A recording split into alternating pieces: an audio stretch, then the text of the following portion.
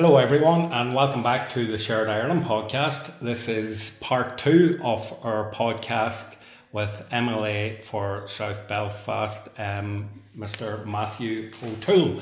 So we left off, Matthew, after discussing in part 1 your political career, working in Westminster, and your love of Man United, which, as I say, coming from a Liverpool fan, I'll try not to hold that against you. Thank you. We just ended there on part 1 about why the SDLP was the right fit for you moving forward.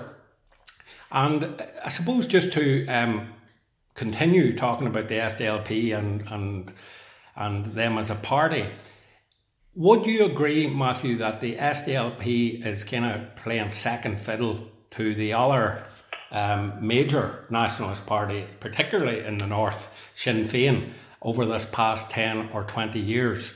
That, you know, the SDLP under the leadership of John Hume was obviously the major nationalist party here in the north.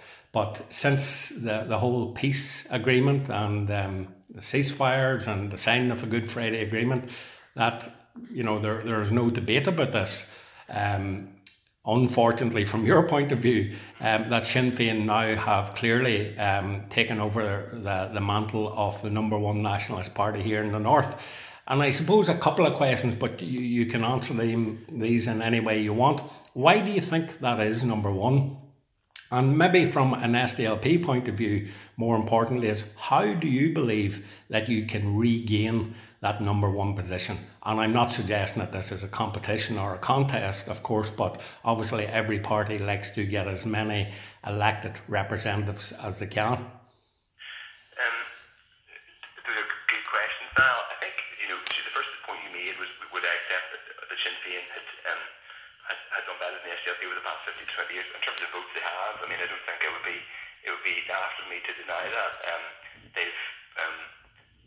They've got more votes and they've won more seats in the Assembly and Westminster. I think, but in a sense, the question isn't so much about why that's happened, because there's this sort of people who are much better able to answer that in terms of the historical reasons or factors that existed over the last 15 to 20 years. And you know, you could do an entire separate podcast on some of the Good Friday Agreement and the politics that followed it and why all that happened. I think looking forward, and in a sense this is part of why I was attracted to the opportunity to come and serve. Genuinely, for me, though, we are a political party that wants to win votes, and you know, there is a degree of competition if people are putting themselves up for election. It's a bit like, you know, it's pointless to deny that people want to win votes and they want to get elected. Mm-hmm. And often that would mean they get elected ahead of other people. But in a sense, for me, it's less about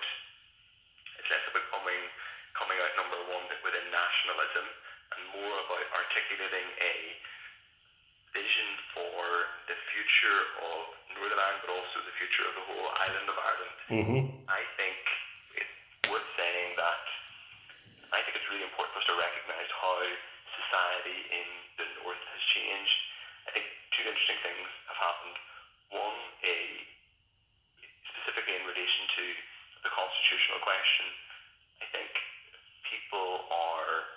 many more people are open to a discussion about for the changed constitution on this island, what that means, how that meets their aspirations, how that could, you know, for example, in relation to being in an EU member state again, what that could mean in terms of opportunities for them or their children. A lot more people are, I think, open to a conversation about that than were in the past. But the second part is that probably a smaller proportion of people are fitting into either of what were previously the two binary categories of unionist and nationalist. Mm-hmm. Most of the surveys show that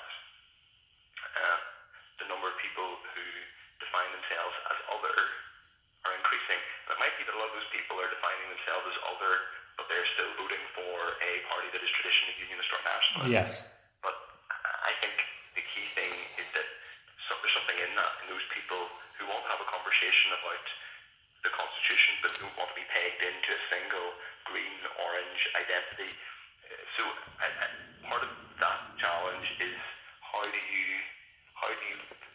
do you create a vision of a future Ireland that is appealing, yes, to nationalists in the sense that they're the people who should already be convinced of it if they're already voting for certainly Sinn Féin and us. They may well already be, they may already have a preference for, or that you would certainly think they have a preference towards a changed constitution.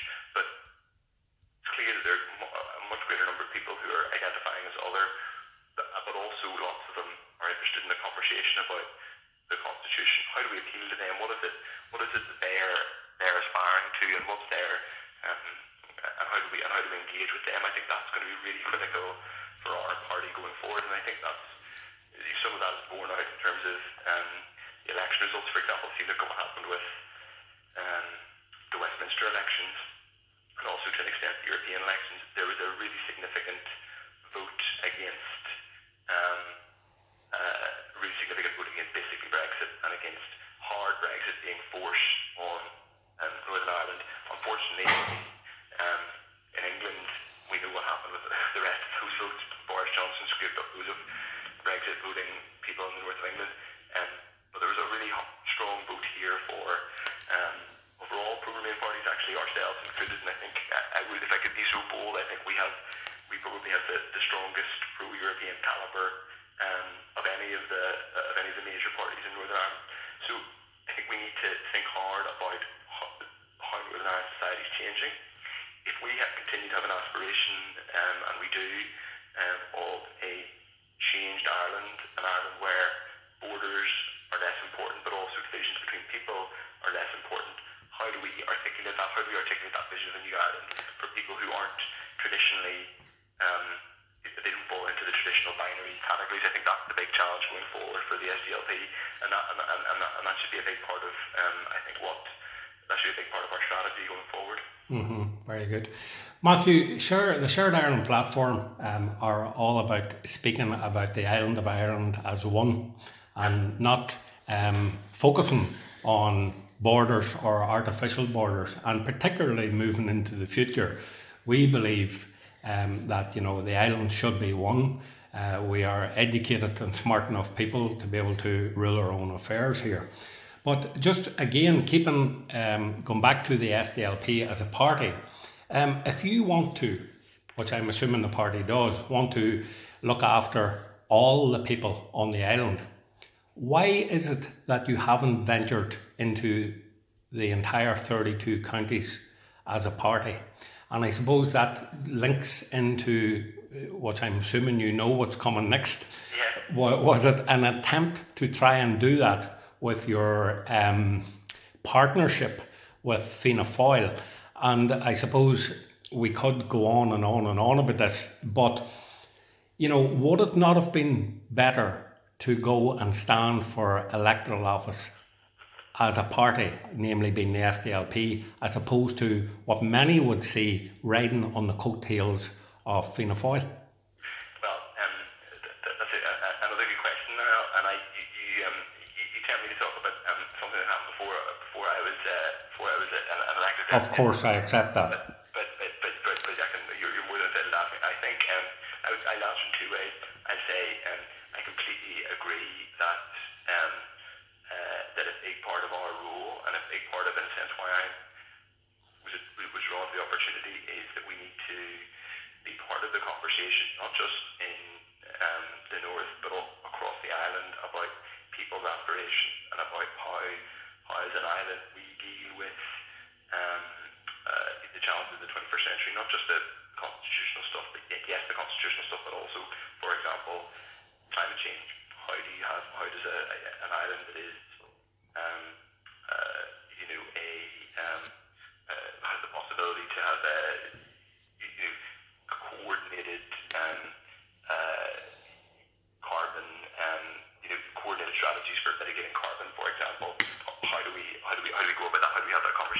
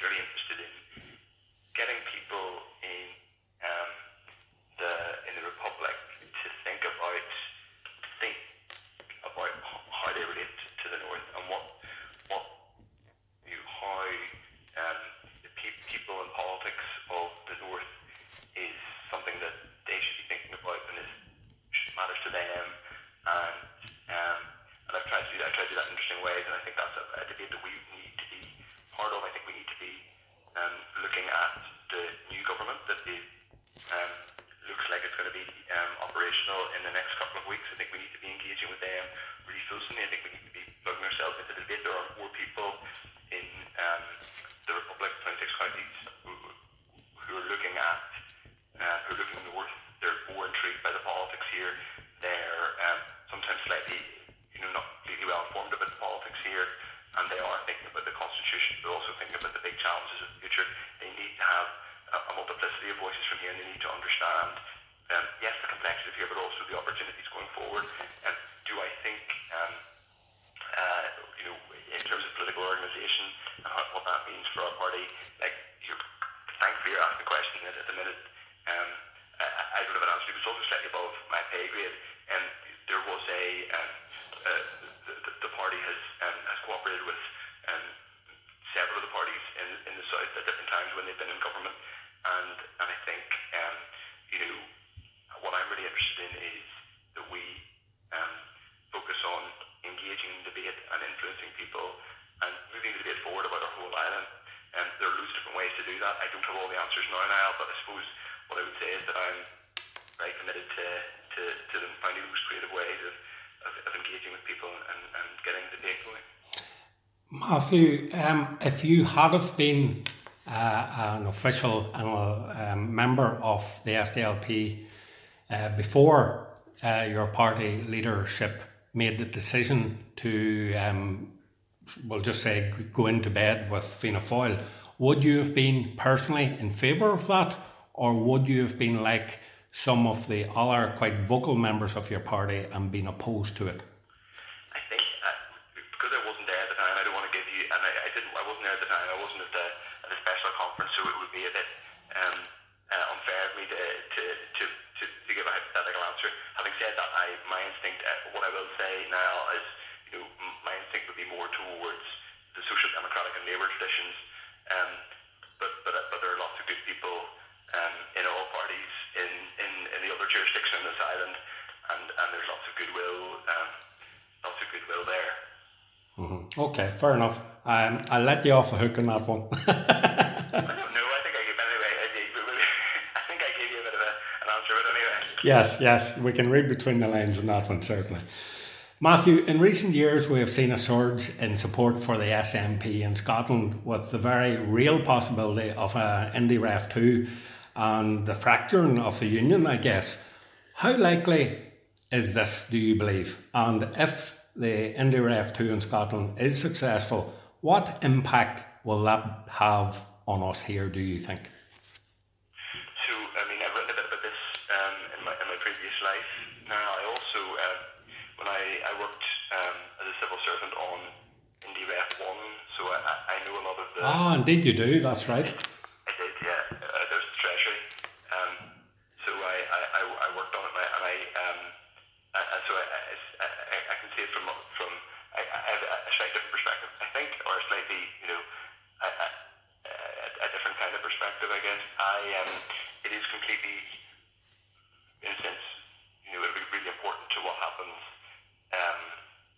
on the island of Ireland, what happens in Scotland. I say that not as I don't say that to kind of cheer on one side over the other. I just say it as a statement of fact. Sometimes, I think the debate is changing on the island of Ireland about the kind of future we want, but it's still fairly nascent, and there's loads that need to be done. In a strange way, the debate in Scotland has progressed much further, much quicker than we have here. It is. Why do you think that is, Matthew? I think loads of reasons that partially to the different history. It's not, there obviously there wasn't a conflict in the way there was here is one reason. Now it's just the nature of the nature of Scottish and Irish history is just fundamentally different as well. The nature of the nature of the two unions, as it were, between first of all the whole island of Ireland and latterly Northern Ireland and Britain, and then the original union between Scotland and England. They are two fundamentally different unions. So they've informed two fundamentally different political and social histories in both Scotland and Ireland, albeit there are similarities. So I think it's really important that we understand what's happening in Scotland. It's important because if there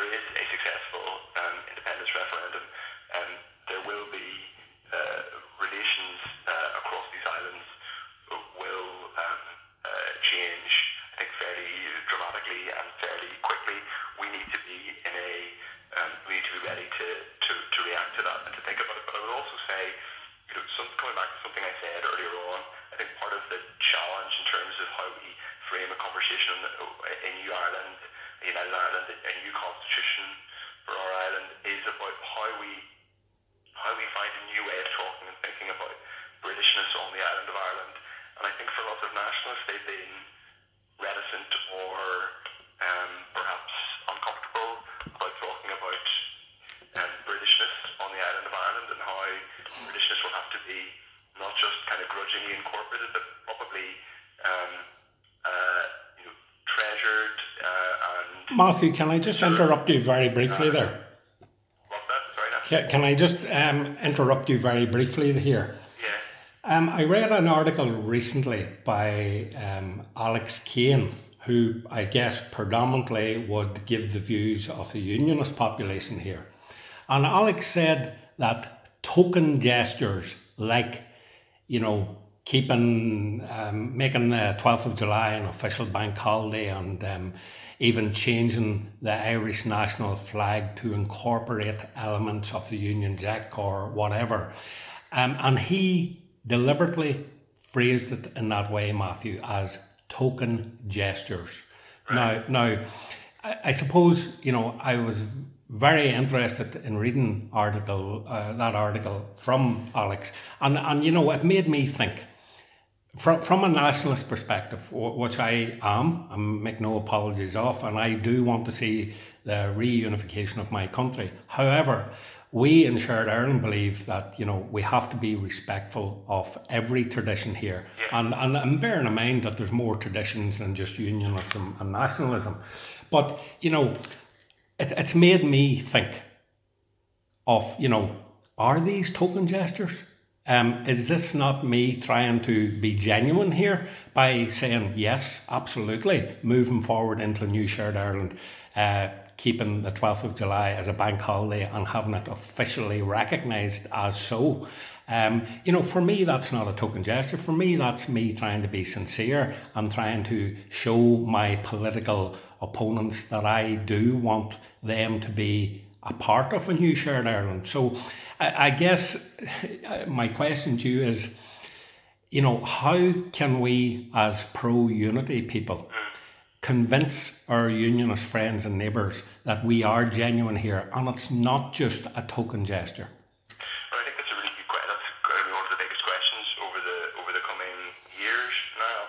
I think I didn't actually read that article by Alex, but I suppose the counterpoint would be, if we use as our frame of looking at this the Good Friday Agreement. The point of the Good Friday Agreement is that for as long as Northern Ireland remains in the UK, that there'll be a unique and deep relationship with the rest of Ireland, and that Irishness will be there are Irishness is parity of esteem for Irishness alongside Britishness, and if you like Northern Irishness, but not actually in the agreement. But if you take that as your guide, that the UK government is permanently bound to protect Irishness in Northern Ireland for as long as Northern Ireland's in the UK, and you look at the obverse, what would happen in the case of unity or some kind of new Ireland? How are those obligations mirrored, and are they sufficient, and are they what works in terms of accommodating, not just accommodating, but kind of celebrating the tradition of Britishness on the island of Ireland? And I don't know all the answers, to be honest. I think that there might be. It might be that some of those aren't token gestures, as you say. I think we know here that flags are much more than tokens for lots of people. It's not like they're treated as if flags were completely token gestures, then we would probably be a lot more relaxed about them being on street posts or taken off street posts. But so I'm not sure they are token gestures, but at the same time we need to think all this stuff through carefully, creatively, and in a way that's as generous as possible, because I think whatever new constitution we have, and I very much hope we do have that new Ireland, a new constitution. It will be something completely different. It will be something different it won't be a case of. I think it'll have to be something fundamentally new and something fundamentally different. What that is and how that incorporates and celebrates the Britishness, as it were, of not just unionists, but the British tradition on the island of Ireland, and how it's not all seen as alien or aberrant, is really, really important. And I don't know all the answers, but I think it's really important that we engage in the conversation. I think the other thing I would say is that it's really important that people, particularly in Dublin, and I do say Dublin, I mean probably specifically Dublin, almost less so than the Republic in general. Now think about the richness of the northern part of their island. There's a linguistic tendency which I've always found slightly troubling in the last little while. It's diplomatically and legally correct to call the state Ireland, but there is a tendency to, I think, particularly in Dublin, to define Ireland as meaning the state, which is fine, but that also means othering Northern Ireland, and it tends to mean othering all the traditions of Northern Ireland and putting us all in among some people, some commentators, putting us all in a mentally in a place which is other and far away and removed, and that includes unionists, but it also includes nationalists and people who don't have a particular constitutional perspective. And I think that's a real challenge. So if I could say delicately, I think there's a big challenge for particularly some elites in Dublin around thinking about how they think of people in the northern part of their island and the richness of their identity and the richness of all of our identities in our history. And it is quite complicated. But to me, a big part of what motivates me is about getting people to think about Ireland in the word Ireland in the most expansive and generous way possible. Mm-hmm. No, I agree with your sentiment there, Matthew. I do, and I suppose it would be my natural tendency now to continue and come back at a few points to that, but I'm very conscious of the time here, so I'll move on but keep with the same theme. My next question for you, Matthew, is a pretty long one, and it comes in 4 parts, so I'll give you plenty of time to expand on these. So the first part of this next question is, do you support Irish reunification? B, do you see the establishment of a Citizens' Assembly as the next logical step in this process? C, would you be in favour of the SDLP taking part in such an assembly if and when it does happen? And finally, do you believe civic society has a role to play here in the discussion around constitutional change, Matthew? So a pretty long and extensive couple of questions there, but sure, you can give us your views on them. I think the answer, well, I can give you the brief bit first, or the brief vote. I think the answer is yes to all of them, albeit I think the second one, I think I would have the thing I would say about the second one in the Citizens' Assembly is I would want it to, I want to have a careful think about how we design it and how we time that. Yeah. I don't know if that's exactly the literal next step, as in in the immediate future, but I can definitely see merit in it. So in broad terms, yes. But I think that a big part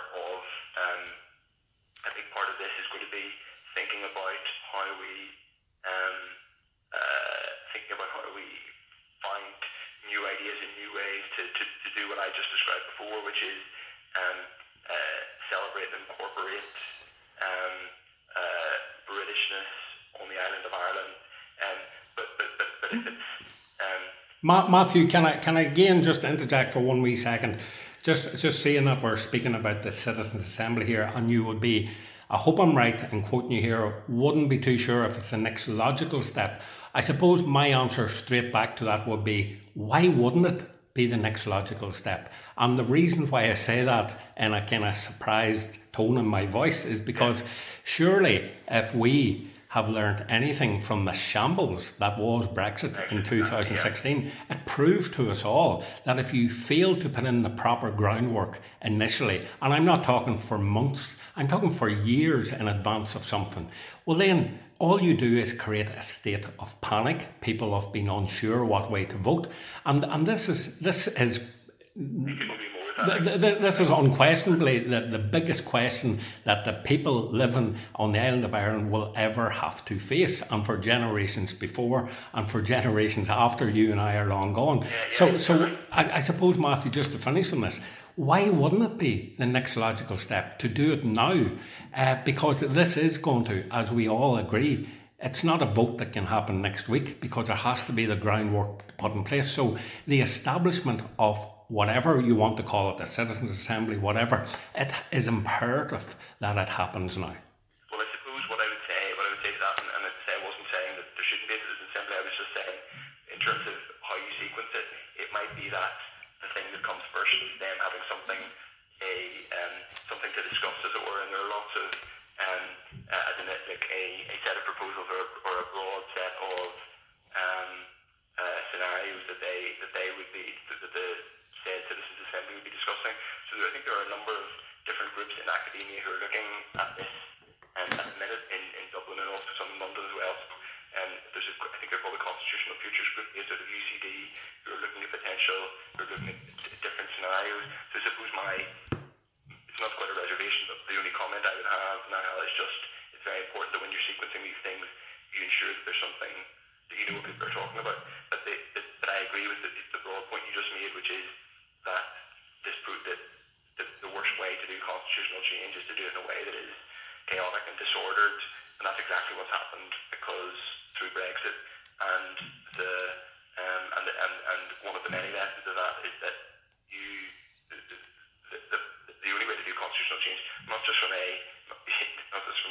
sort of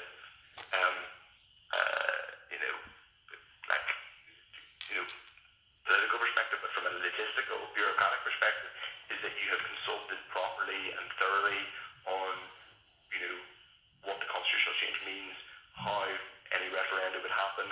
All of those things, I think, are completely critical.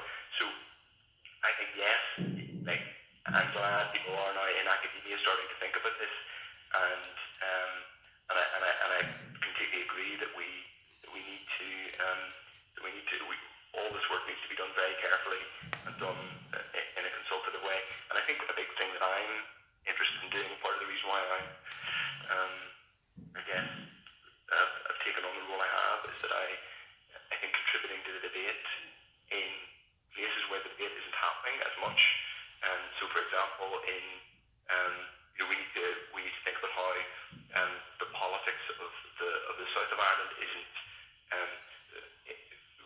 How are we having that debate on there? What is the kind of yes, it's about changing opinions and engaging with people in the north, but it's also about looking at the context in the Republic and people's aspirations down there, and trying to find a way of explaining to people how a changed constitution a new Ireland, unified Ireland, is one that appeals to them and delivers on their aspirations. Mm-hmm. And I suppose the fourth part of my question, Matthew, was, do you believe civic society has a role to play here? And I suppose the significance of that is a couple of reasons. Civic society are the people who elect, let's face it, our political representatives. And, no proper constitutional change anywhere around the world, I would suggest, can take place and have a meaningful, long-lasting effect if civic society aren't involved in it. Yeah, completely agree with that. I think there's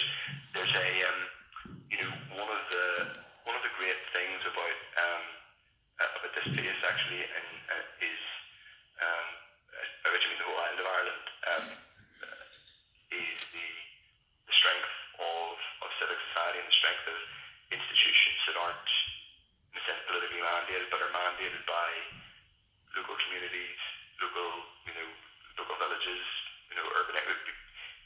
What you just described now, civic society. And that could be, I'm not a religious person anymore, that could be churches, that could be sports organisations, from the GAA to all the other sporting organisations we have across the island. And they've done such important work in terms of really providing the building blocks of social change, for example, through the COVID crisis, they've been so important in protecting people and in delivering fast help to vulnerable people. All these, so you're completely right that our political parties, our political structures can only do so much. And in fact, maybe that we find that there are obvious limitations in terms of where they can take the debate to. So we do need civic society to play a big part. And that, by the way, that would include things like the charitable sector. Like, for example, there are when it comes to things like some of the social reforms that have happened, one of the biggest and most positive bits of if you like cross-border all Ireland working over the last decade has been in relation to marriage equality and women's rights, and you've seen genuine kind of cross-border civic society activism and people saying, if we can have these rights on one side of one part of our island, why can't we have them on the other? Yeah, absolutely. Now, I know you did refer, Matthew, in a previous answer about this next question may be above your pay grade, as you kindly put it, but will the SDLP use your formal links with other parties in the new Southern Government to push for a Citizens' Assembly or something like that to plan and discuss what a new shared Ireland might look like? Or would that be your hope that you would do that with your formal links? And I suppose I'm obviously talking about Fianna Fáil here. The short answer is I'm not sure what will happen through formal links, but the long answer is yes, I think there will have to be engagement by us and by other parties in the north, and by all parties on the island. I mean, I'm sure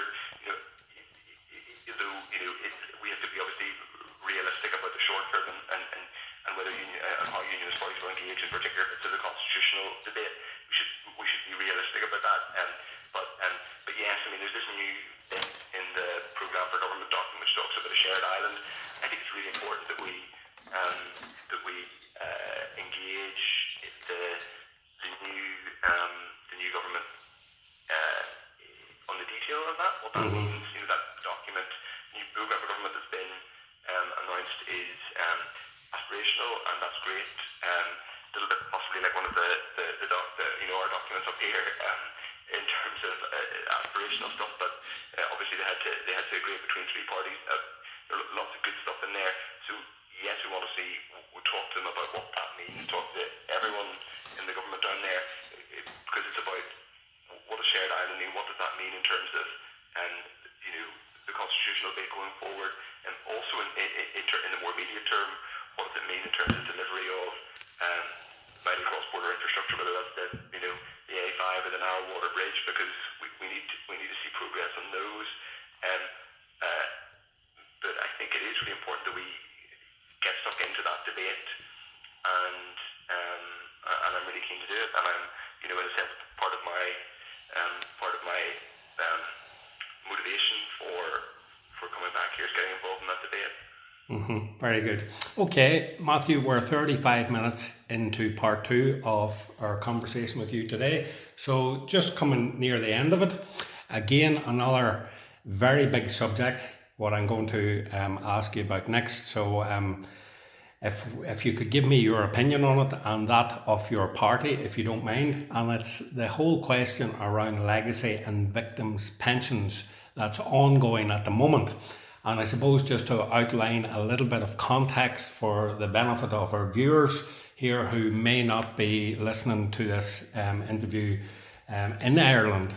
I suppose the British government has given the green light, along with the Stormont executive, to pay a pension on an ongoing yearly basis, upwards of £10,000 in the extreme case, to people that have been affected by our troubled past. and that can be anywhere from having post-traumatic stress disorder to people who are unfortunately have lost limbs and anywhere in between.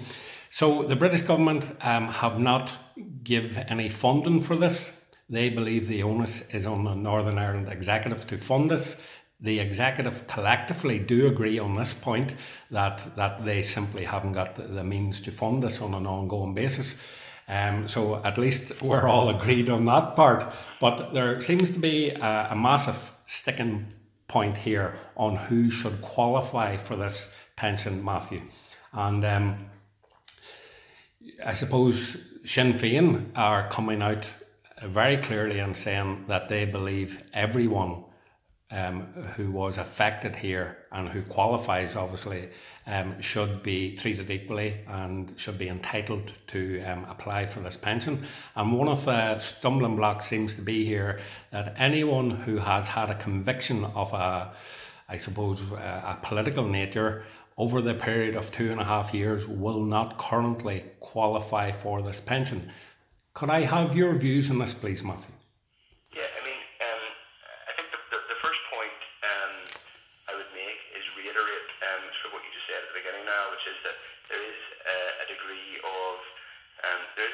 Clarity or a fair degree of consistency between the parties that really the British government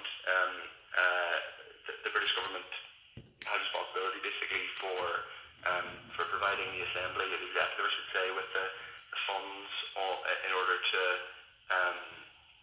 pay for this. I mean, in terms of the specific definitions, I'll be honest, I don't have I'm loath to get into a kind of offering a particular view on who should be defined and who shouldn't. I understand that. But Matthew, with all due respect, yes. you are representing your constituency, which no doubt will have people that will be affected by this pension, and you are in the Assembly as their public voice. So, as I say, with all due respect, you should have an opinion on this.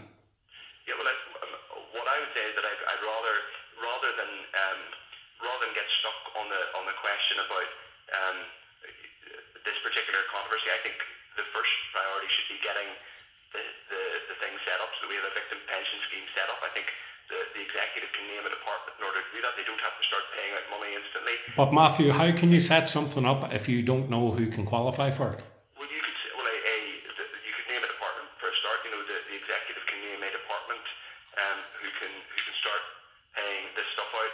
I think there is a broader challenge here, which you sort of touched on now, which is about the British government have gone back on what was a very delicately negotiated settlement around Stormont House, and they started to slightly change the rules and the definitions, and that's a massive challenge and a massive problem because this stuff is very delicately worked out between political parties. I'd rather that we were able to take some of the politics out of it, and frankly that the UK government hasn't put the Executive in this position in the first place. Well, politics certainly should not enter into people's mental health, their physical health, their welfare, their long-term welfare, and while money, as we all accept this, will not cure what happened these poor people previously, but it will hopefully enable I guess in many different reasons, it'll be a form of possible closure because it will be a recognition that they are victims, number one, and also it may afford them and their family, and in a lot of cases actual carers on a daily basis, to give them a better quality of life. Yes, I agree. I agree now. This is something that should have been sorted a very long time ago, and it's really disappointing that it's been that it hasn't been, and we've been pushing for it, and I wish it had been sorted quicker.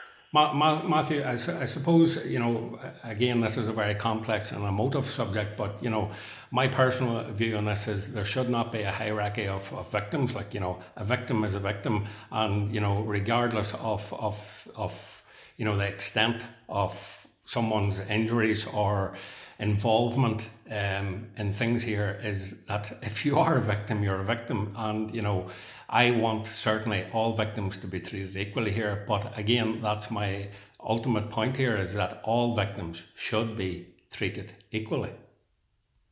Yeah, I mean, I think you're right. No, I don't have what I'm not going to, I don't want to get into the kind of, into the thing of gainsaying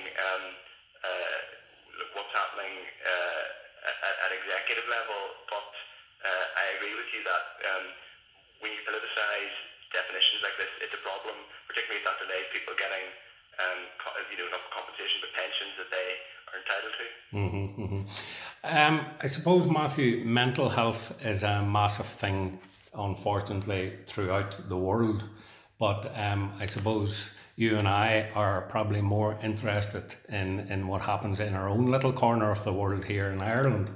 And there's a stat that I mentioned to your colleague in a different party, right enough, MLA Colin Gildenew, recently, that there has been more people took their own life, unfortunately, here in the north of Ireland since the conflict ended than there has been in the entire conflict.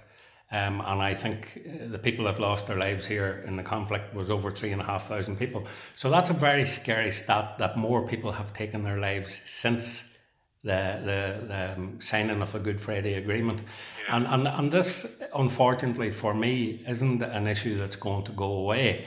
How, in your capacity now, Matthew, as a member of the executive, how can you help and your party to tackle this? Yeah, well, you're right. Now it's a really big question. It's a really urgent one. I think we need to have proper funding of our mental health services for a start. I think, there's been a historic challenge around mental health services being, first of all, mental health as a service not being treated as seriously as it were as physical health. I think for a variety, as you said, we have particular mental health challenges around people who are involved in the conflict here, but every society, including our own, is dealing with what is basically an epidemic of mental health problems. Some of it is probably related to our changing relationship with technology. I don't think and this is a broad point for lots of societies, not just here, I don't think we've really begun to comprehend how our relationship to technology has changed our mood, and there are lots of other challenges that have contributed to mental health problems, including people having some of the economic crises of the last decade, and unfortunately we may be in the economic crisis that hit us just at in 2008-9 led to significant unemployment. It led to problems around both unemployment, business failure, and then ultimately a Tory government which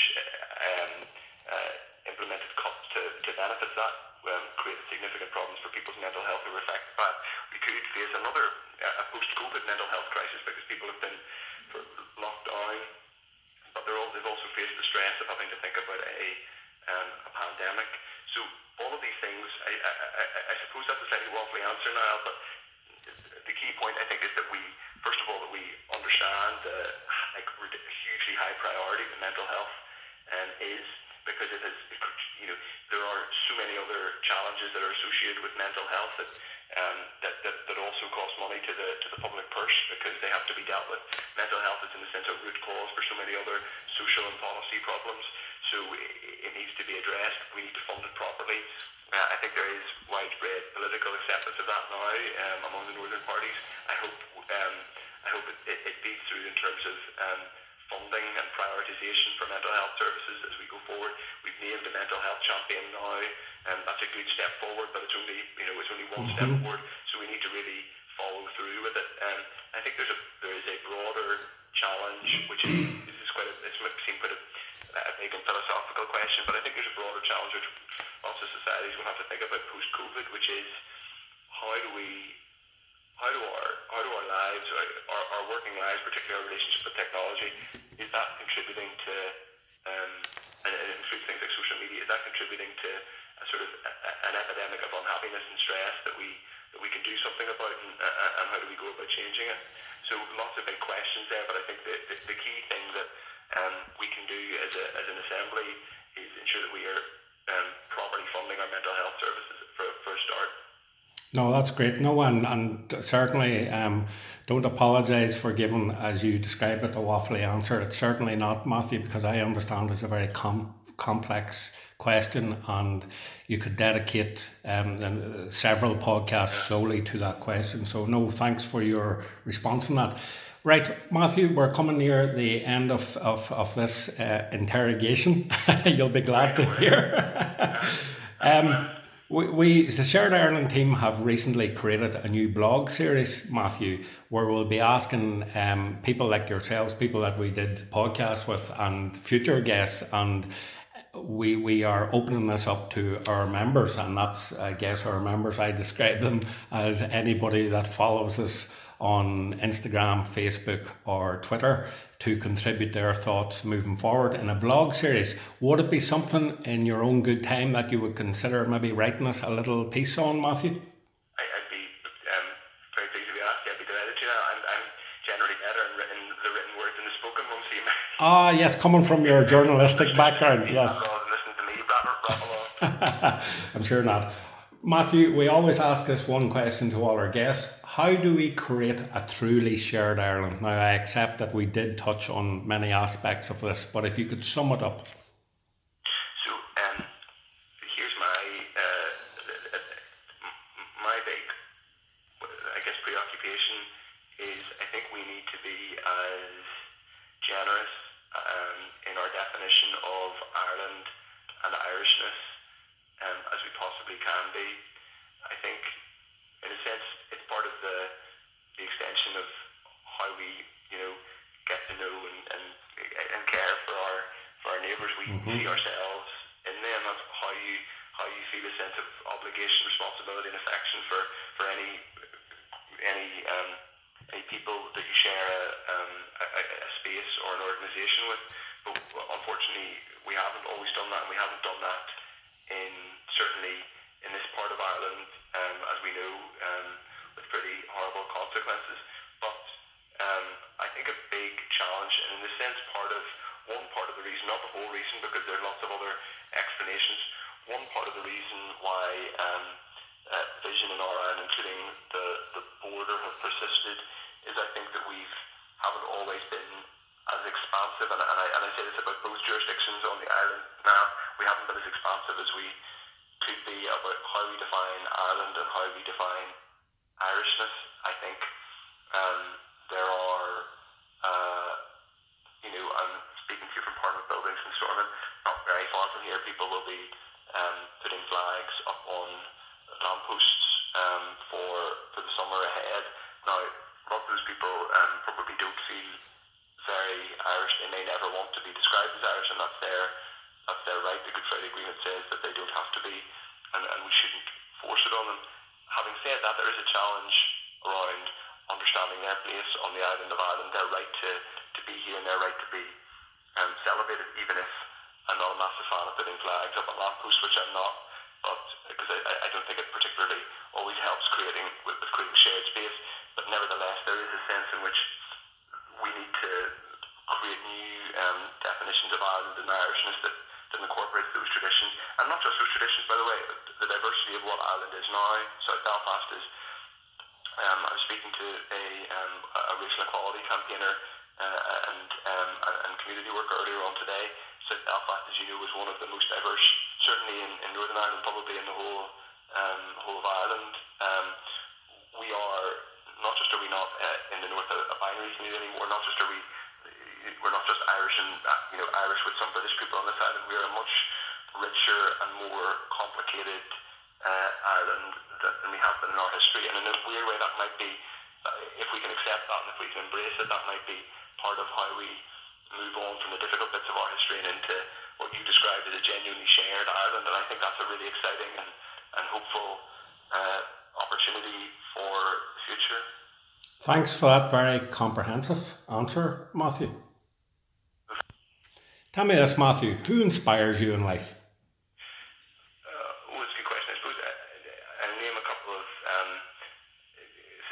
questions have been asked where we're talking about Ireland. James Joyce, Van Morrison, Roy Keane at one point, but more is football than his punditry. Mm-hmm. If you could be anyone for just one day, Matthew, who would that person be and why? Probably a 21-year-old version of myself. I would like to hear that story. Yeah. It was more just being able to have a lie in and not having a 2-year-old to think about, but anyway. Yeah. Matthew, who's the most famous person you have in your phone book? Oh, that's a really good question. I saw this, you'd asked this question to other people. I'd have to get my phone book. I'm frozen duty bound to say columist, given he's the leader of my... No, I said famous person.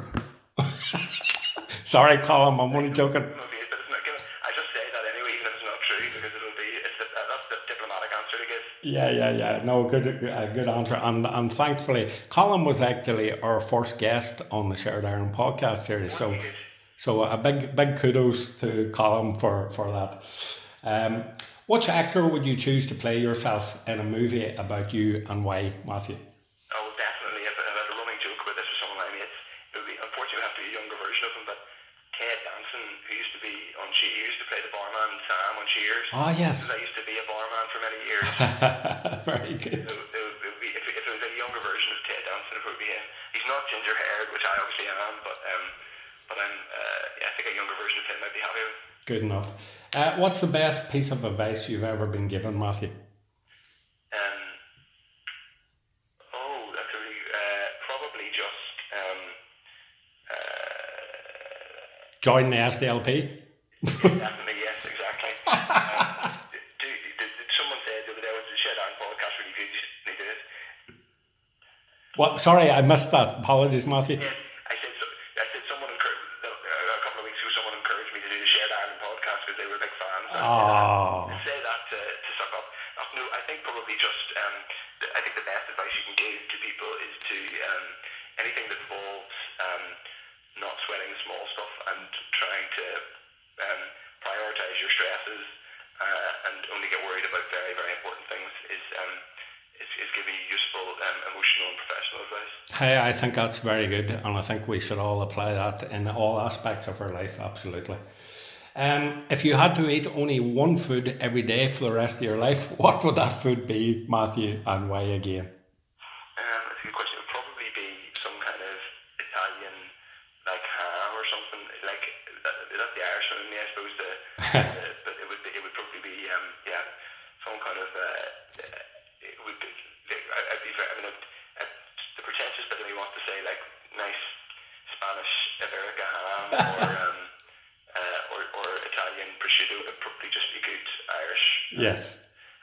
Anyway, yeah. Very good. And you'll be delighted to hear the last question I have for you today is this one. And again, we ask it to all our guests. If you could invite only 3 people to your fictional dinner party, and they can be alive or dead, who would they be and why? Right, well, I'm going to say one because I was reading about him today, Peter O'Toole. I think my namesake, who a bit of a raconteur and probably the most famous ever O'Toole, although not actually born on the island of Ireland. I was having an argument with someone on Twitter about this. He's actually born and brought up in Leeds, but probably Peter O'Toole. Then I think maybe a couple of since this is a Shared Iron podcast, I will just name Irish people. I think Ed O'Brien, who's a really fascinating woman who's still writing and about to turn 90. And then probably lastly someone from Irish history who I'd just be interested to hear from would probably be John Redmond. And the reason is I just love to hear his version of why he thinks Ireland changed so dramatically in that period. Not because I'm not saying John Redmond's a personal hero or anything. I just think he'd be an interesting person to hear his version of that dramatic decade in Irish history. Should be a stimulating dinner party, Matthew, absolutely. It would be really surreal because none of them would have anything in common. But they stay in the same room anyway. Yes, very an interesting photo op. Indeed. Tell me this, just do you miss your journalistic career? I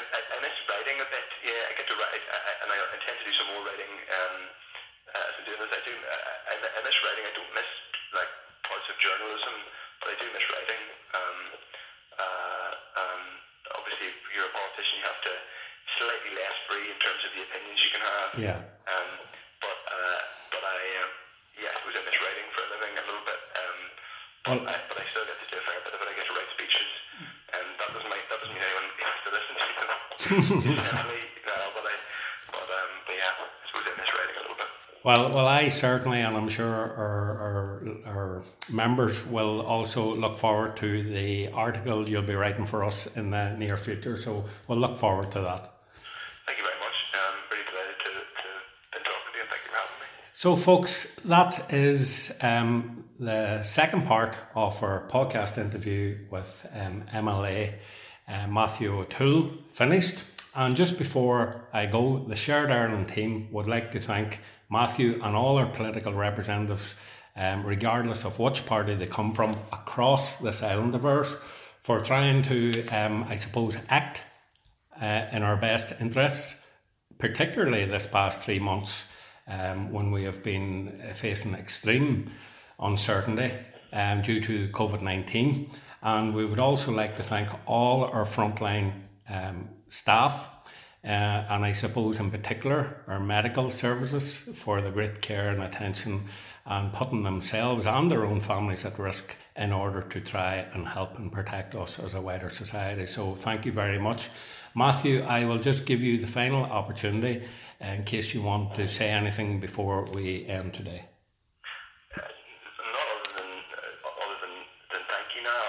It's been a real pleasure and a real fun opportunity to talk about stuff that I think is really important, and we've got we have a challenging period ahead, but with both COVID and Brexit. But I think if anything good will come, certainly of Brexit. I don't think anything good will come of COVID, although it might change some of our working practices for the better. But in relation to Brexit, it's how we think about ourselves on this island, how we relate to one another, and to focus on how we can find positive opportunities for our island going forward, including a changed constitution. And I think the breadth of that conversation, we don't even know yet how broad that conversation can be, and I think people can be included in it and feel valued and feel part of the conversation in a way that it will be really, really positive, and it doesn't just have to be it doesn't have to be as it were, narrow, exclusive conversation. I think lots of people, particularly younger people, one of the things I've noticed over the past few years of talking about this, and even before I was a politician, I was still doing some writing and speaking at various events, is that the number of young people who are engaged and really genuinely engaged in the idea of significant change is really encouraging. Great, thank you. That's it, folks. Thanks for listening to part 2 of the podcast with SDLP's MLA for South Belfast, Matthew O'Toole. And don't forget to check out part 1 of this podcast that will be directly above this link. Okay, folks, thank you. Be safe. Speak soon. Bye-bye.